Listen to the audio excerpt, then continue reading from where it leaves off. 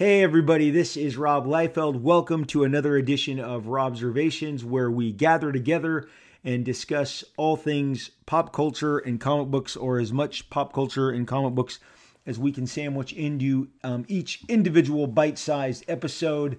I love talking with you guys, love talking comics history, and today's discussion, it's overwhelming. It's one big giant word that for me really defines the age that we blasted into when the calendar shifted into our new millennium, and we left the 90s behind, the 1900s behind, the 20th century goodbye, and we entered the 21st century. And there is so much that was going on in pop culture and in comic books, and certainly the summer of 2000 saw the X-Men movie by Bryan Singer, and Fox introduce Hugh Jackman and add to Patrick Stewart's resume Professor X and Ian McKellen's Magneto. Charles,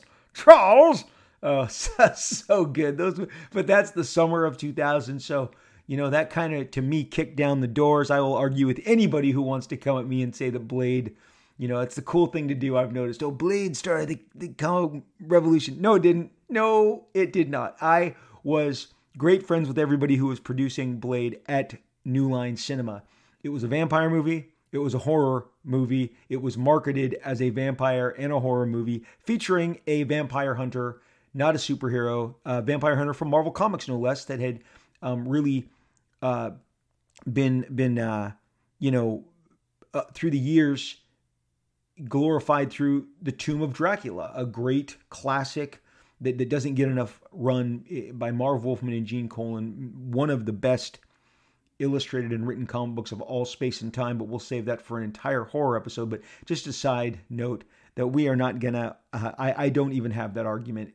If you were there and if you're 20 years old, you weren't born yet, okay? You were 3 years, 4 years from 3 years from being born. Blade came out and blew everybody away as a cool vampire film in an age where vampire films were just getting rolling. Underworld would follow, and they would all kind of investigate the same sort of super powerful vampire bad guys. Blade did not initiate a single green light on another superhero film. That's where what triggered it. Did Blade and the success of the vampire horror film that was Blade, R-rated, New Line Cinema, all my buddies produced it. I was very aware of what they were doing when it was going down. And see right off into this episode, I've derailed so quickly, but it didn't get a single comic book greenlit. Comic books were in the deep freeze, especially because of Mr. Freeze, Mr. Arnold Schwarzenegger, and his depiction of Mr. Freeze in Batman and Robin, because that movie, people that was a multicolor comic book vomit session. People rejected it. It was made fun of. And the studios, maybe you didn't. Maybe you loved Alicia Silverstone as Batgirl. Maybe you loved all that stuff. And certainly Papa Thurman as Poison Ivy was very enjoyable. But the Batman and Robin sent movies into the deep freeze. Let me cool you off, comic book industry. And it did, because executives, as I've covered here before, thought the only comic book movie that worked was Batman, and that's because the public knew about it from the Adam West show, and that was the prevailing notion. Whether you went in to meet with executives at Paramount Studios, 20th Century Fox, Disney, Sony, all of them, that's how they felt. That's how they felt about it. New Line Cinema was the company that was going to take the most, that they gambled the most on comic book titles. The guys there loved them. They were young. They were in their 20s. They were digging comics and the comic book scene since they were young teens, and now they had these executive positions, and that's why you saw New Line do Spawn and Blade and some other ones that are escaping me, but they bought a bunch from me with the intention of making them, and they were very aggressive. Oh, they made The Mask. They made Jim Carrey's The Mask from Dark Horse. So they were very aggressive in their pursuit, but the other studios felt the comic books they didn't understand how to strip mine them for the success that they felt that they needed to achieve. And when Batman went cold, the industry stopped making comic movies for the better part of 3 years, and that's why X-Men had such a tiny budget, because it was so hard for Fox to believe that this movie would work. And so the summer 2000, X-Men comes out, makes a couple $100 million, blows the industry away, literally pulls the curtain back on what is possible in regards to comic book films. And then Sony immediately, based on that, gets going with Spider-Man, because it coincides with the timing of Spider-Man coming out of bankruptcy court, where all different parties were Canon Films, I think Cameron, everybody was trying to say they had a piece of it, and the judge ruled that it would go to Marvel. And within 24 hours, Sony had said to Marvel, we'll give you $10 million a picture. Do not think for 1 minute that was not the biggest deal in Hollywood at the time. We've gotten into there's been so many ceilings shattered in the last decade that what happened 21 years ago has been overlooked in regards to the fact that when Sony said, we'll guarantee you $10 million a picture, that's for a publisher, especially a publisher like Marvel that was coming out of bankruptcy, that had been in bankruptcy reorg for 4 years. That was like killer. They had X-Men, which was cleaning up at the box office, but really the dirty little secret is those X-Men movies kicked Marvel about $1 million a movie. That was it. Yep. Was told that to my face. That those Fox deals were very minimal payouts to Marvel Comics. They weren't percentage. They didn't get a piece of the gross. Sony, they got like $10 million up front. Maybe it was 20, but then they got a piece of the movies until they renegotiated it. Whereas Marvel took all the licensing, I think about 10 years ago, and changed the terms with Sony. But coming out of bankruptcy court with Sony right there with the big fat check saying, bring us Spider-Man, was the best and obviously the cheapest buy-in that any studio has done to a franchise the size of something like Spider-Man. And it's funny because Spider-Man is going to play huge into the subject that we are about to dive into today. I haven't said the word yet. You're like, it's been 7 minutes. When are you going to say the word? The word of the 2000s is derivatives. Derivatives. We are drowning in a sea of derivatives. So these derivatives, you can go back and kind of try and find the source of the very first derivative. It don't bother. You're going to find so many different explanations. The bottom line is they've been around here. They've been around here either by accident or purposely for so very long, very, very long. Okay. And let's just go to our good friend Webster, and he defines derivative as a word derived from another or from a root in the same language, something that is based on another source. I love when they give you all the different definitions, but we're going to hang our hats on something that is based on another source. Therein lies the derivative. There you go. Derivative, something that is based on another source. As far as derivatives go, there is no derivative bigger who has had more impact than Miles Morales, who was introduced maybe 10 years ago, 2011, 9 years ago, maybe earlier, 2009. The exact date isn't important. When he hit huge. He expanded the Spider-Man intellectual property. They love saying in the business IP. He expanded that by taking the story of Spider-Man and making it, instead of a white kid, about a black kid, and expanding the awareness and the appeal and broadening the Spider-Man brand to an audience that may not have, who may not have ever interacted with it or abandoned it.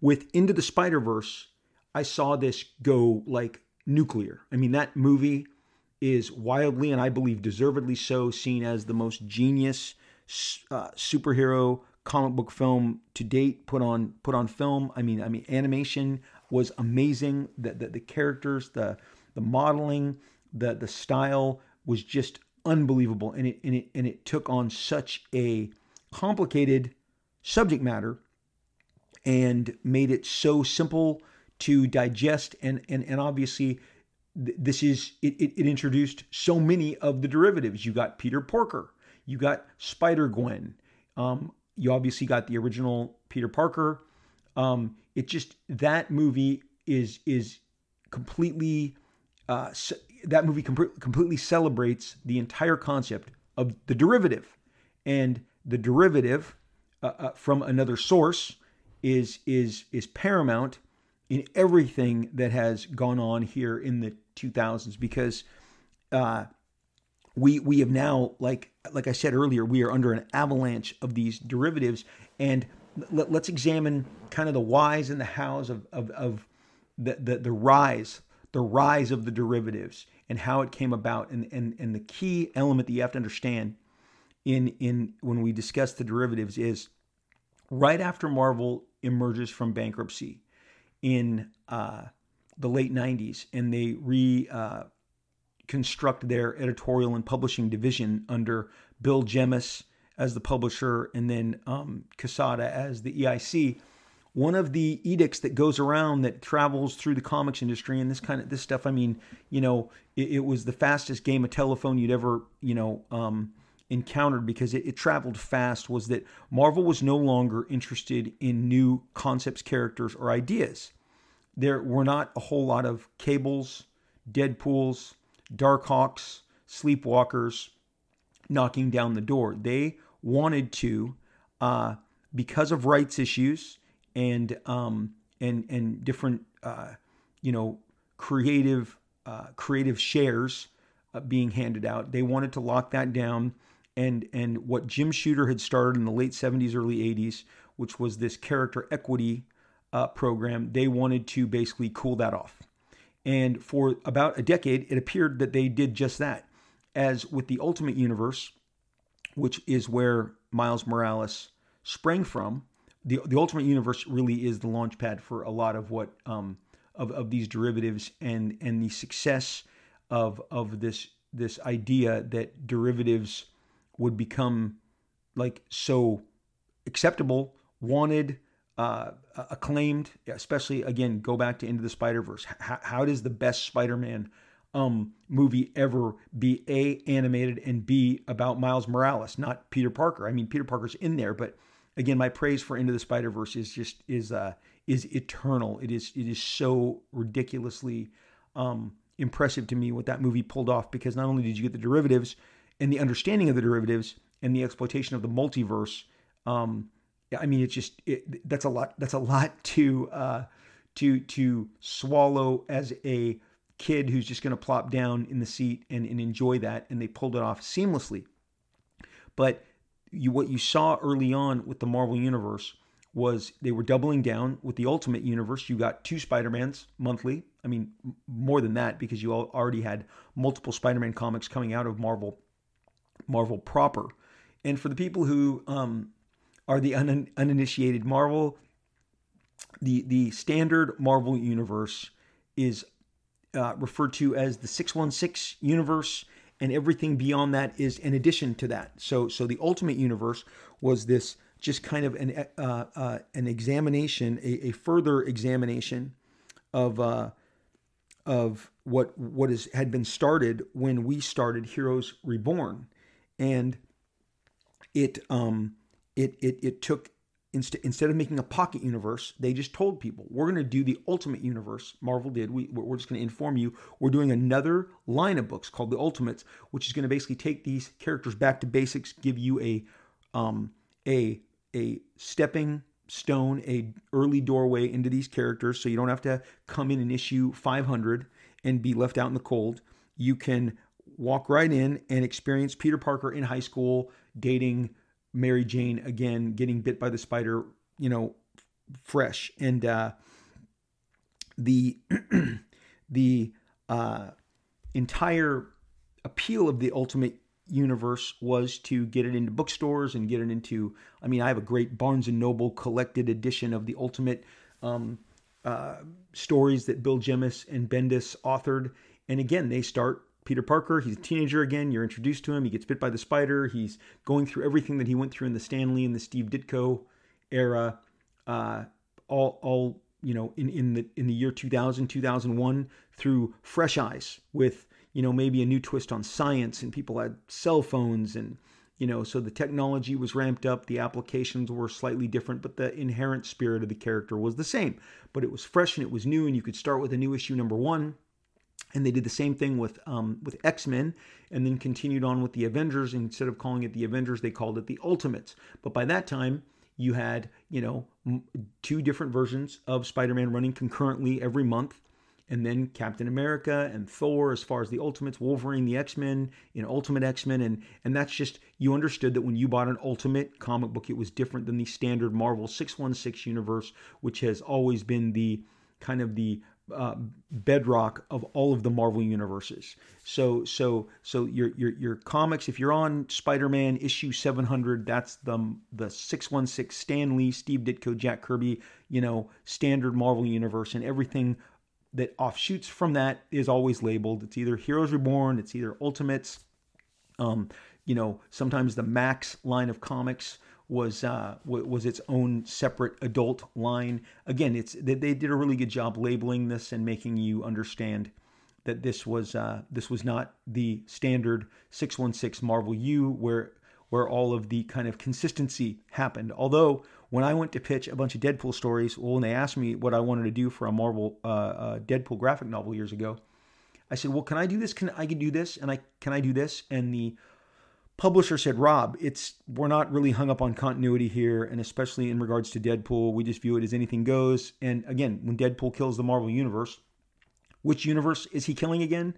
Because again, you're picking up a Spider-Man comic where Spider-Man is alive, but in Deadpool kills the Marvel universe, Deadpool has killed him. So again, pocket universes are nothing new, but the Ultimate line was the double down on this double kind of concurrently. You had the fresh, young, new takes on old stories, and then you had your, hey, I love continuity, I love everything being consistent with Stan and Jack and Steve Ditko and everything that I've grown up loving, and that existed. And for a brief period, especially for those of you who were eager and really into the Ultimates line, and I was not until Mark Miller and Brian Hitch did the Ultimates. That was my gateway, like, wow, this is better than anything I've experienced. For a lot of people, they preferred the Ultimate books, and for a very extended run of years, the Ultimate books were more successful than the standard Marvel books. Now, as far as derivatives go, Miles Morales being the biggest, most famous, most successful, most popular, you can go down to the Gray Hulk. Hulk was originally gray for his first couple issues, and they couldn't get the colors right. And then the printing snafus were fixed, and Hulk was green. And so the Gray Hulk lived in history as either a color mistake or a deliberate color choice, but he was no longer gray after just a few brief appearances, and now he was green. Well, in years since then, writers examined that there is a gray shade that Hulk turns into, and even so much so that they spun him off into his own personality. Peter David made him kind of a gang mob underworld boss named Mr. Fix-It. And he was sinister, and that lasted for a great long period of time in the Marvel comics. A personality very distinct and different than the Green Hulk Smash, more kind of childlike, temperamental Hulk that we have all known and loved. Kind of the raging monster became this more sinister, intelligent version with Mr. Fix-It. Later on, Jeff Loeb would introduce the Red Hulk, whose identity was a mystery for almost 2 years before finally revealing that it was, I won't say who it was because I don't want to spoil it in case you're hearing about Red Hulk for the first time and you're going to go grab those comics. But the bottom line is, Red Hulk was a blast. Red Hulk visually was ridiculously appealing, and just the execution that Jeff Loeb and Ed McGuinness put into those first years worth of issues were just fantastic. That became one of Marvel's most popular comic books, and in fact, it was a Hulk that was red, not green, not gray. And so what we have is yet another exploitation of the derivative. And this falls in line with Marvel's edict that they didn't really want to create a whole lot of new characters, because why continue to create equity deals with characters when you can just extrapolate more versions of an existing character and get what's better than one is two or three or four. And back in the mid 80s, we covered this in the new NU Marvel, New Marvel, which launched in the middle of the 80s, 85, 86, where Thor got a beard, Cap became the U.S. agent, Iron Man got silver armor. It was this whole kind of foray into changing the looks. Hulk became gray, so the road to Mr. Fix-It was paved right there. So you had this beginning of this pivot towards, well, we can just turn Captain America, Thor, Iron Man, and Hulk into different aspects of what you already are familiar with and get your curiosity going that way. And certainly it worked, and it worked, and it had a certain degree of success. And as we've covered here already, it would then go to the umpteenth level with Miles Morales. But you're probably sitting out there going, screaming out other derivatives to me as we speak. And of course, let's get down to over in DC Comics, the derivatives, the first derivatives that I was aware of, and they were on a limited success basis because they weren't regularly exposed until the 80s when they did dedicated lines of books like All-Star Squadron. Justice Society was kind of the first dip into the toe, but over in DC, so you had Marvel had the 616 standard universe where all the continuity was based, and then they started the Ultimate Universe. We covered that. But over at DC, the understanding was everything that wasn't modern Superman and anything that was in the past, like World War II, and they had a rich, vast catalog of World War II versions, depictions of so many of the DC characters. The Silver Age Green Lantern, the Silver Age Flash, they all were showcased in the All-Star. There was a book that was featured the Justice Society with an All-Star. No, I think it was, they called them the All-Stars.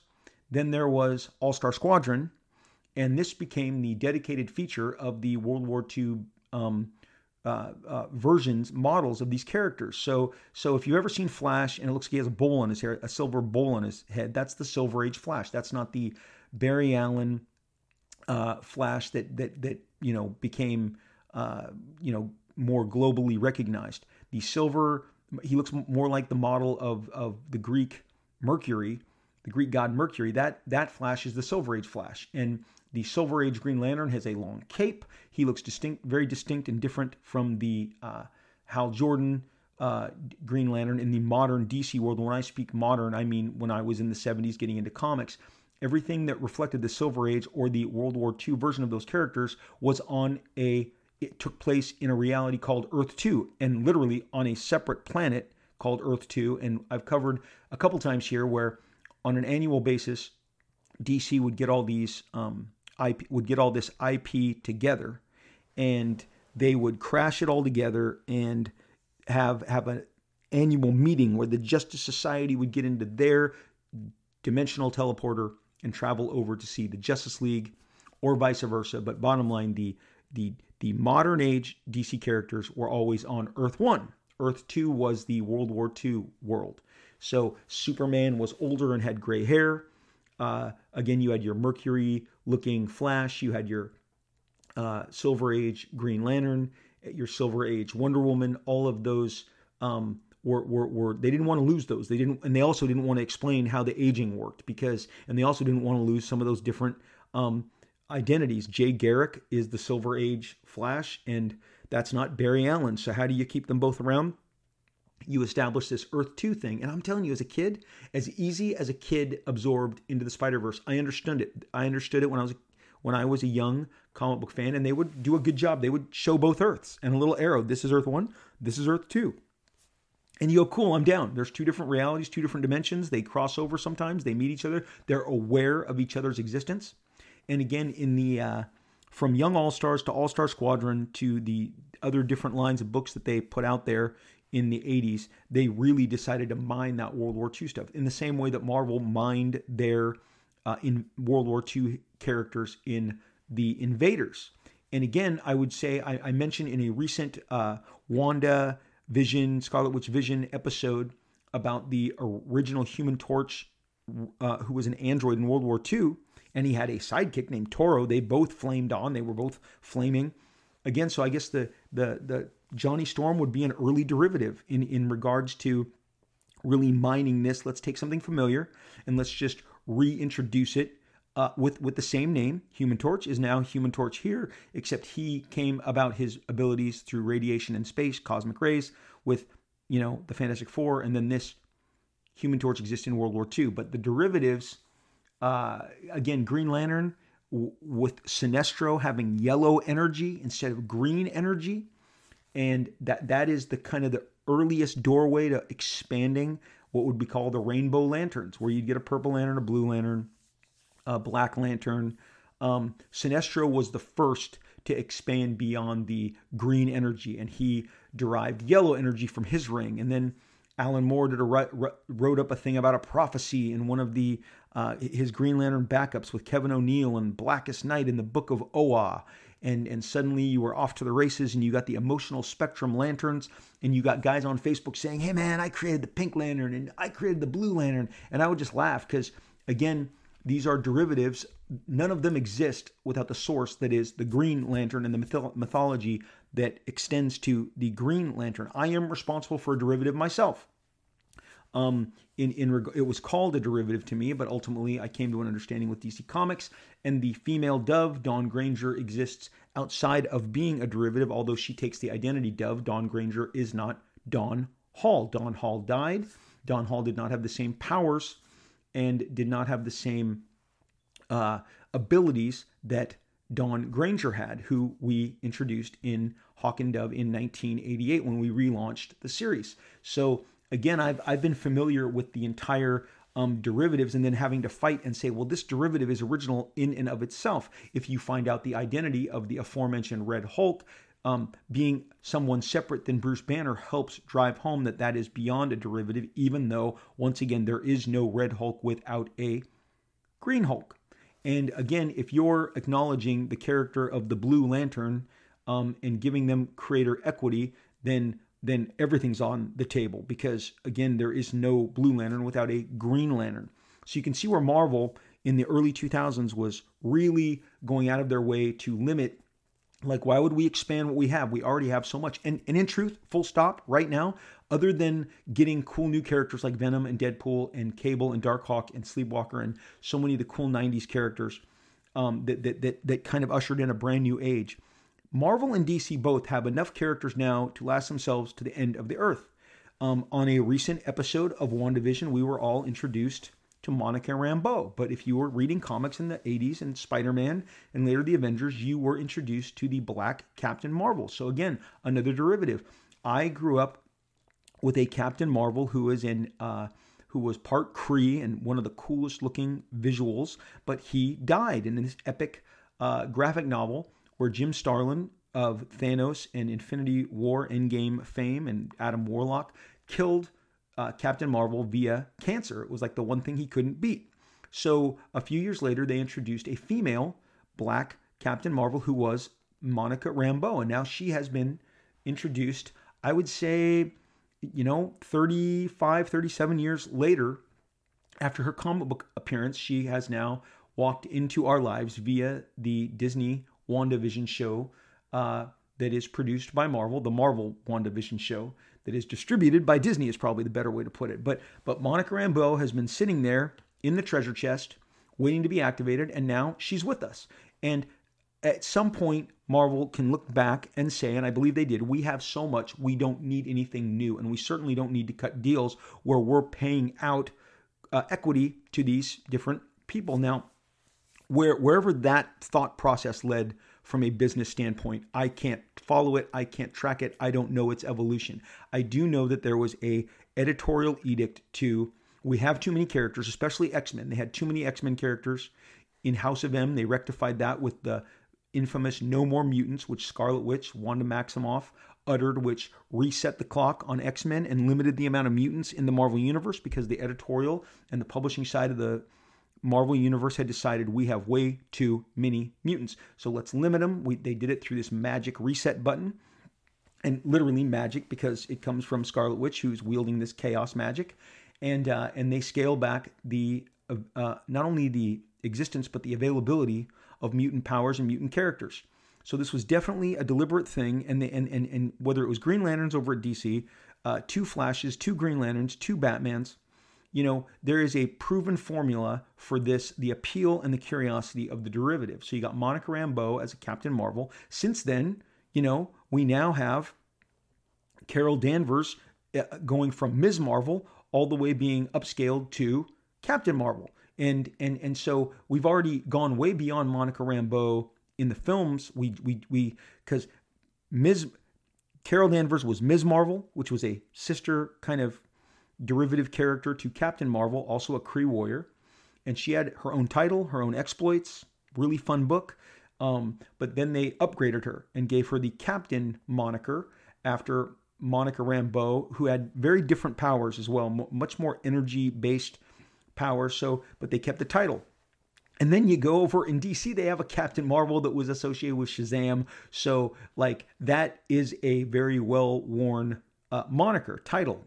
And Marvel has had multiple Captain Marvels. So the derivative aspect goes back very far in regards to what they're doing.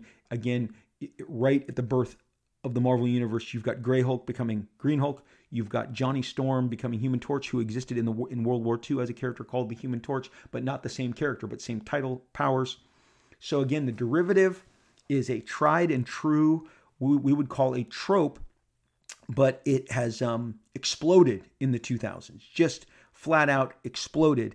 I mean, you've got Red Goblin now. What's better than a Green Goblin? You got a Red Goblin, and he was a couple years back burning up the charts in the Spider-Man books. The appearance of Red Goblin. I remember getting to the comic store and they didn't have the latest issue of Amazing, and I'm like, wait, what's going on? Oh yeah, we sold out. We sold out when we opened this morning, and that was because the advent of Red Goblin, a new derivative, and the Red Goblin was almost identical to Green Goblin except colored head to toe in red and looked very sinister, very devilish.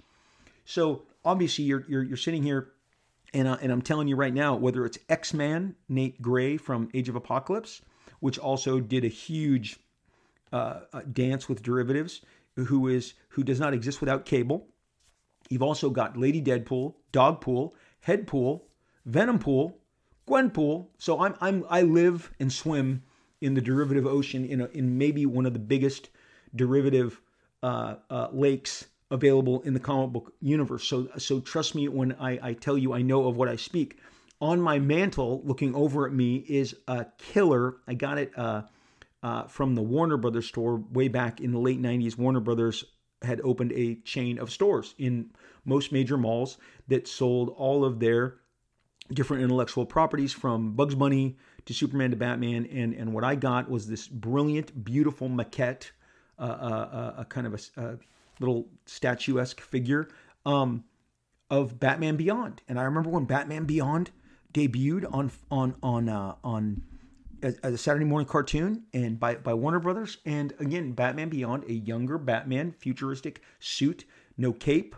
I prefer him. I actually really, really dig Batman Beyond more so than I like Batman. And I liked the fact that they took kind of the Frank Miller, older Bruce Wayne model that we hadn't seen prior to Frank doing Dark Knight. Again, Dark Knight is an endless mine of gold for DC Comics, because in Batman Beyond, that older Bruce Wayne looks exactly the way that Bruce Wayne is depicted in Frank's award-winning, critically acclaimed, groundbreaking, revolutionary Dark Knight Returns. And in Batman Beyond, they actually keep him out of the suit completely, and they make him a mentor figure to our younger, cooler, sleeker, badass Batman Beyond. But also the creators of Archie Comics The Fox would probably raise their hands and say, Batman Beyond, other than the bat on his chest, looks exactly like our character, the Fox. So the derivatives, folks, never end. They just keep coming, and they keep coming in new tastes and new flavors for us to enjoy and expand upon. And again, whether it's I'm responsible. I introduced Lady Deadpool. So I'm in on the derivative train. It's a fun train to be on. And in regards to, I mean, look, you go to even something like the Power Rangers, and you've got a team of derivatives. They're all just denoted by color, much like Green Lanterns, right? White Ranger, Blue Ranger, Red Ranger, Pink Ranger, Green Ranger, and it's cool and it works. And again, you go back to Green Lantern and Sinestro being the first doorway open to another color of the Green Lantern spectrum. Then you had Star Sapphire and her purple energy, and then before you know it, you've got the entire emotional spectrum, which they built an entire huge crossover. Which I think, again, over at DC, especially in the early 2000s, the Blue Lantern, the Green Lantern, the Yellow Lantern, that entire Blackest Night crossover, that was a huge deal and a huge sales success as far as being an acclaimed body of work. Ivan Reis and Jeff Johns crushed it on that Green Lantern storyline crossover, and it was a huge, big success. And one of the things that stores got to promote that in the early 2000s was a bag of different rings, and you got to plastic rings, and there was a yellow, a blue, a purple, all the colors that we've discussed, green.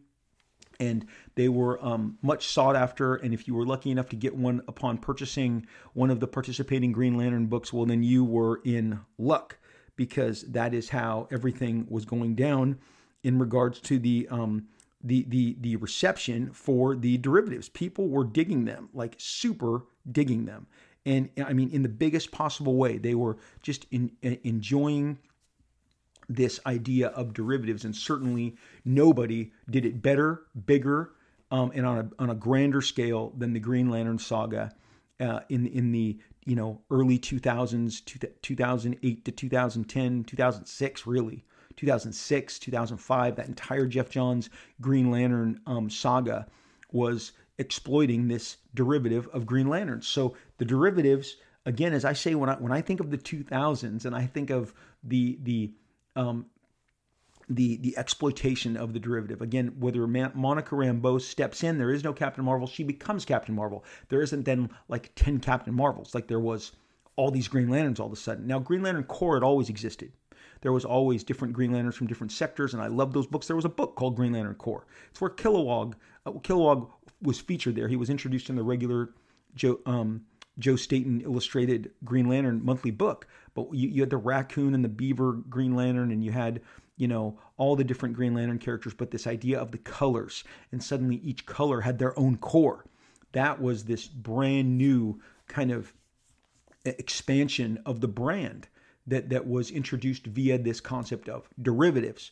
I've already said my own personal favorite was probably Red Hulk. I loved Red Hulk more than I loved Green Hulk.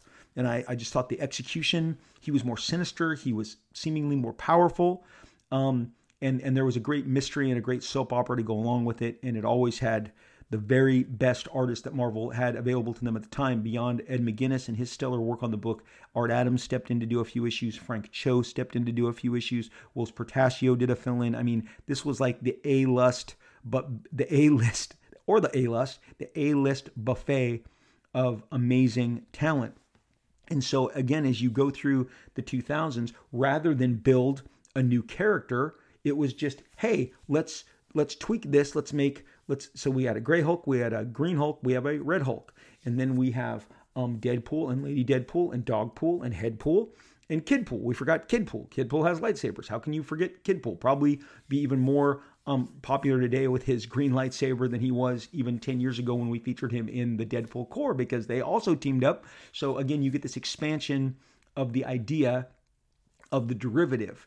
And Marvel and DC definitely continued to dine out. And then you get to Miles Morales, which again gives a different Spider-Man identity to not just, it expanded it huge by doing the race change and making it the story of a Black/Latino character, the entire expansion of that background, and I mean, Miles Morales just took off, and to this day, I think right now in the current marketplace, and is that Miles is possibly more popular than Spider-Man. And I mean, that's a huge accomplishment. Do I believe it was absolutely helped by the exploitation of the Into the Spider-Verse movie, that the fact that got into 1 million eyeballs? I just that was just ridiculously. I just cannot even tell you what a fantastic, amazing success and just blew my mind. Okay, so Miles first appeared in 2011. All right, so he is a biracial teen son of a black father and a Puerto Rican mother. So forgive me if I said Latino, black and Puerto Rican. Again, on the Wikipedia page, which is helpful here, it says Black Spider-Man and Spider-Man Miles Morales are redirected here. So he is part Puerto Rican, and his parentage is Puerto Rican and mother and black father. And he ultimately expands the Spider-Man brand in a way that I don't think anybody saw coming, and as successful. Now, I mentioned Ms. Marvel, but also at the same time they did Ms. Marvel, and this was the cool pivot in the way they were doing derivatives in the late 70s. You had Spider-Woman. She got her own cartoon. Go on YouTube, watch those episodes. Or actually, I think they're on Disney Plus. If you don't have Disney Plus, last time I looked, they were on YouTube. But I loved Jessica Drew, Spider-Woman. She was a decidedly different character than Spider-Man. She had Venom Blast. She didn't have webs, but she was just one of a couple different versions. And actually, along the way, there was a different Ms. Marvel as well. There was two Ms. Marvels, multiple Captain Marvels. There was a Spider-Woman in addition to a Spider-Man. Again, the derivatives were always part and parcel of what the comic book industry offered, and part of the larger buffet of options that you got. But they exploded in the 2000s, and I will continue to hang the hat on Miles Morales. Also, you cannot talk about a derivative without going to She-Hulk. Lady Deadpool is exactly the same manner that She-Hulk is, in that it is a female version of the popular male character. She was given even the blood of her cousin, Bruce, who transformed her, Jessica Walters, into She-Hulk. And of course, She-Hulk is coming to our Disney streaming services in the next year or so, and you're going to get even more and more and more in regards to She-Hulk and the expansion of the Hulk branding. And over in the Captain America world, there was a period, several times he's retired being Captain America. When I was coming into comics, they were doing a storyline that mirrored the Nixon era storyline, and the president was literally a bad guy with a like secret society trying to overthrow the United States. And when his identity was revealed, he killed himself in front of Captain America, upon which in 1975, 1974, right around then, Steve Rogers gives up the mantle and becomes Nomad. And Nomad is this separate crime fighter identity that he creates for himself, so that he can continue to be a superhero or a crime fighter, but he doesn't want to wear the colors and represent the United States anymore. So he ditches the Captain America identity. At that point, a young kid puts on the Captain America uniform. Doesn't last more than a few issues. This is definitely spoiler territory. He dies tragically at the hands of Red Skull, and then Steve puts the Captain America uniform back on and teams up with Falcon, and they take the fight to Red Skull. But later in the 80s, they introduced the U.S. agent, who was a darker version of kind of more of a sinister, dark version of Captain America. And then again, Sam Wilson, the Falcon, has become and taken on the mantle of Captain America, having his own Captain America title, taking over the proper title in the 2000s, expanding once again the idea of the Captain America branding. And kind of doing the same thing they did with Miles Morales. Now, Sam has always been more than capable of taking on that identity. And as a fan, it was cool to watch and cool to see a black Captain America. Again, expanding, broadening the diversity of these characters. And again, I just want to tell you that the diverse... My episode on diversity in comics was early on in our podcast. You can go back and find it in the library. I highly encourage it, because when I was a kid, I just loved all the different black characters that were coming out from Marvel and DC. The Black Lightning, Black Panther, Black Goliath, and Luke Cage, Power Man, the best of all of them. But so again, the derivatives have really, with the Ultimate Universe, the Ultimates title, that version of Cap, Iron Man, and Thor were just more appealing to me at the time than the standard Avengers comic book was. But you had them running concurrently, so you had just a overload of Spider-Man or Cap, or you had double, triple versions in some cases running. Especially when you had Amazing Spider-Man in the 616, then you had Ultimate Spider-Man, then you had Miles Morales. So you really do have three Spider-Mans running concurrently. So, and then again, Deadpool core. I mean, Deadpool got his own book of dedicated derivatives. And right now, I think Venompool, Marvel has put out a giant. Oh my gosh! Sideshow has created this massive Venompool statue. They put out their 16-inch, amazingly detailed and rendered figure that came out right before Christmas, and then Hasbro had a build a Venompool figure as part of their last Spider-Man wave. So Venompool is out in the biggest possible way in the culture right now via toys, statues, and just merchandise and licensing. And I think if Venompool, he is ready for his close-up, most certainly I think a Venompool comic would blow up, just absolutely 100% blow up. And the black Spider-Man costume that becomes Venom eventually in the mythology was another version of a derivative. They wanted to sell 2 Spider-Man figures in the Secret Wars toy line, so they duplicated the costumes. And again, I can hear you guys. I mean, the more I speak, the more you really realize just how deep this derivative rabbit hole can take you, because there are just so many different versions. And then you get to, like, let's say the Pops. And there are multiple derivative Funko Pops of Spider-Man, multiple derivative Funko Pops of Deadpool, and obviously multiple derivatives, as I've said, of Batman.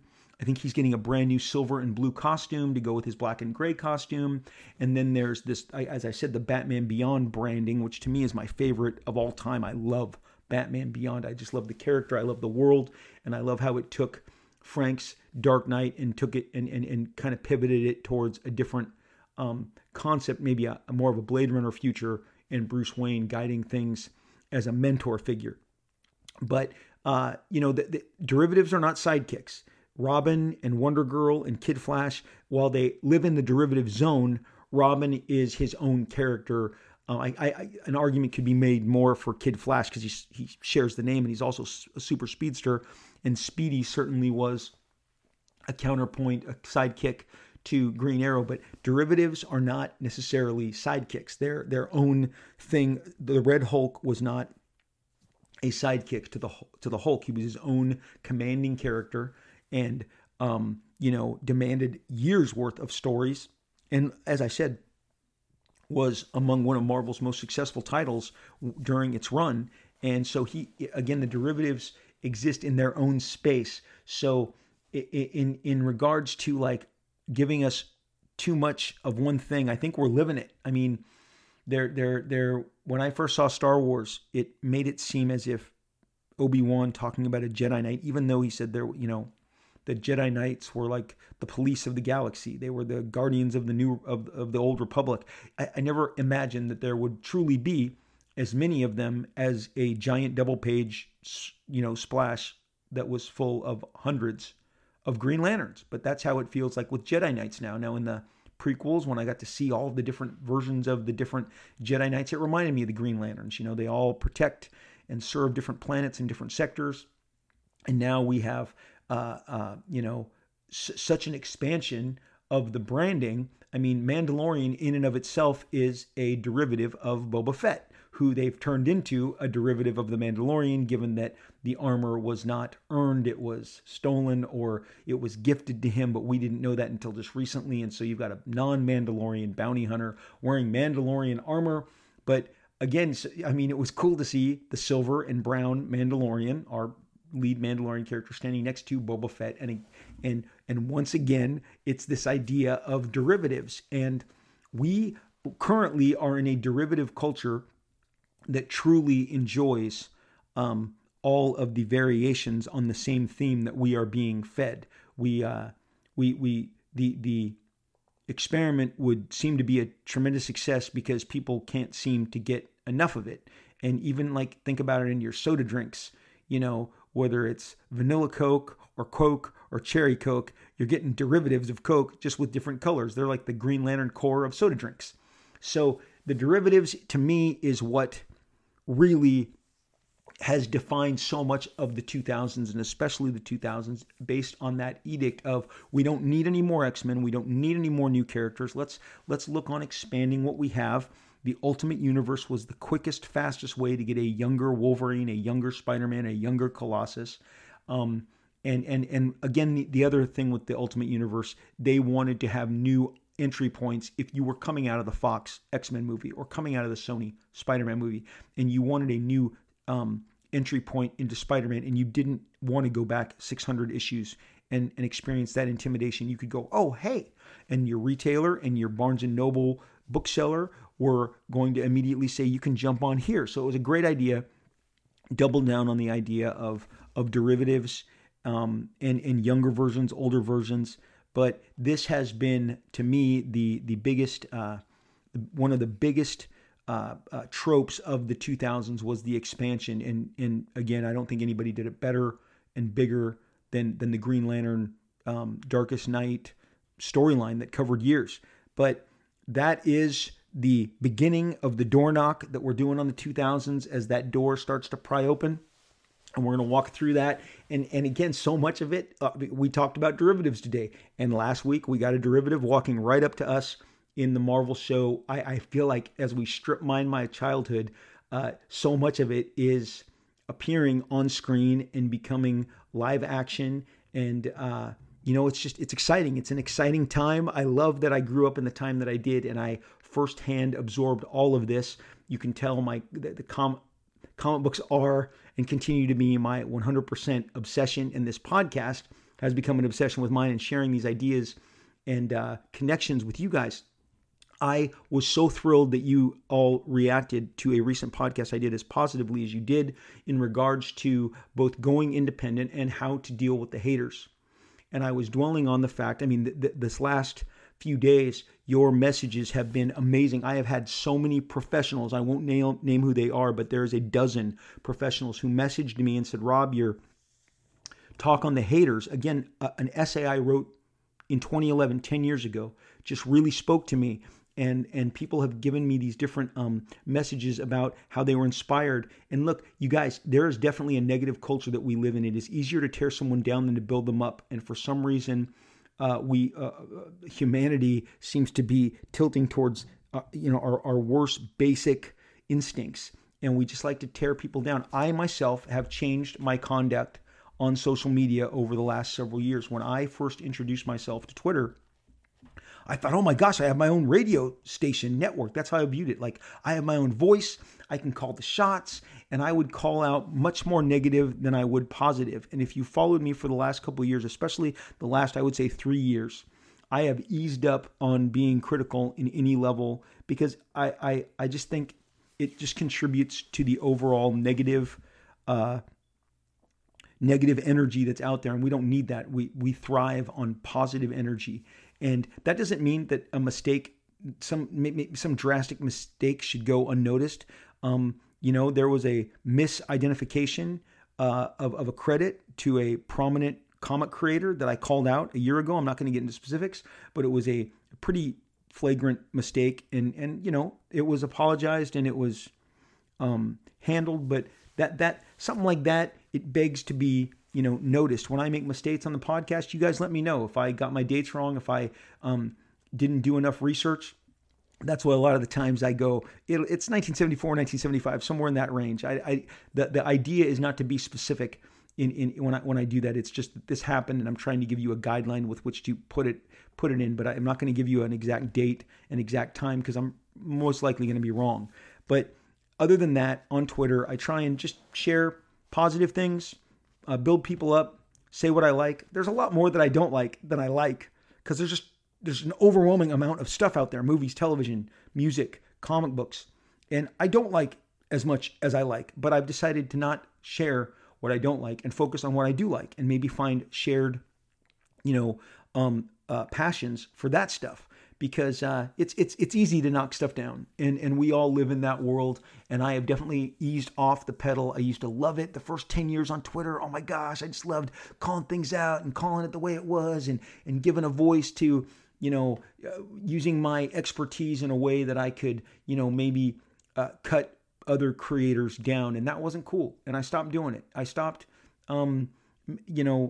putting the focus where it didn't belong, which is negative energy, and tried to promote positive energy. And I just really think that, we are in the arts, and the beauty is in the eye of the beholder, and the people who don't like your work, who don't behold it and in high regard, they love letting you know it. But the greatest thing that I have found on Twitter, and I'm going to really, really give the hard recommend to this, is the mute option. My son a couple years ago, literally it was maybe 3 years ago, came to me and said, "Dad, you shouldn't block people. That just empowers them." My at the time 17-year-old son gave me this gem of wisdom, because he sees social media through a different lens. And he said, "Dad, you shouldn't block people. Just mute them. Turn them off." That is my hard recommendation to you. Whether they follow you or not, it doesn't matter. I do the same. It doesn't factor in. If that negative voice is attempting to reach me, I don't need them to know that I can't hear them anymore. All I need is to just not hear them anymore. And it is actually the best application that Twitter gave. And I know Twitter is really controversial right now. And it's very interesting how we built up this platform. And now this platform semi kind of runs us instead of us running it. And, who knows how and when and what it will evolve to. But that mute button is your friend. And on Facebook, again, unfriending or blocking actually, I think, works better on Facebook. But they now even have an a limit where you see this person. And there's this one thing, I won't get into it, that everyone has started to do on Facebook.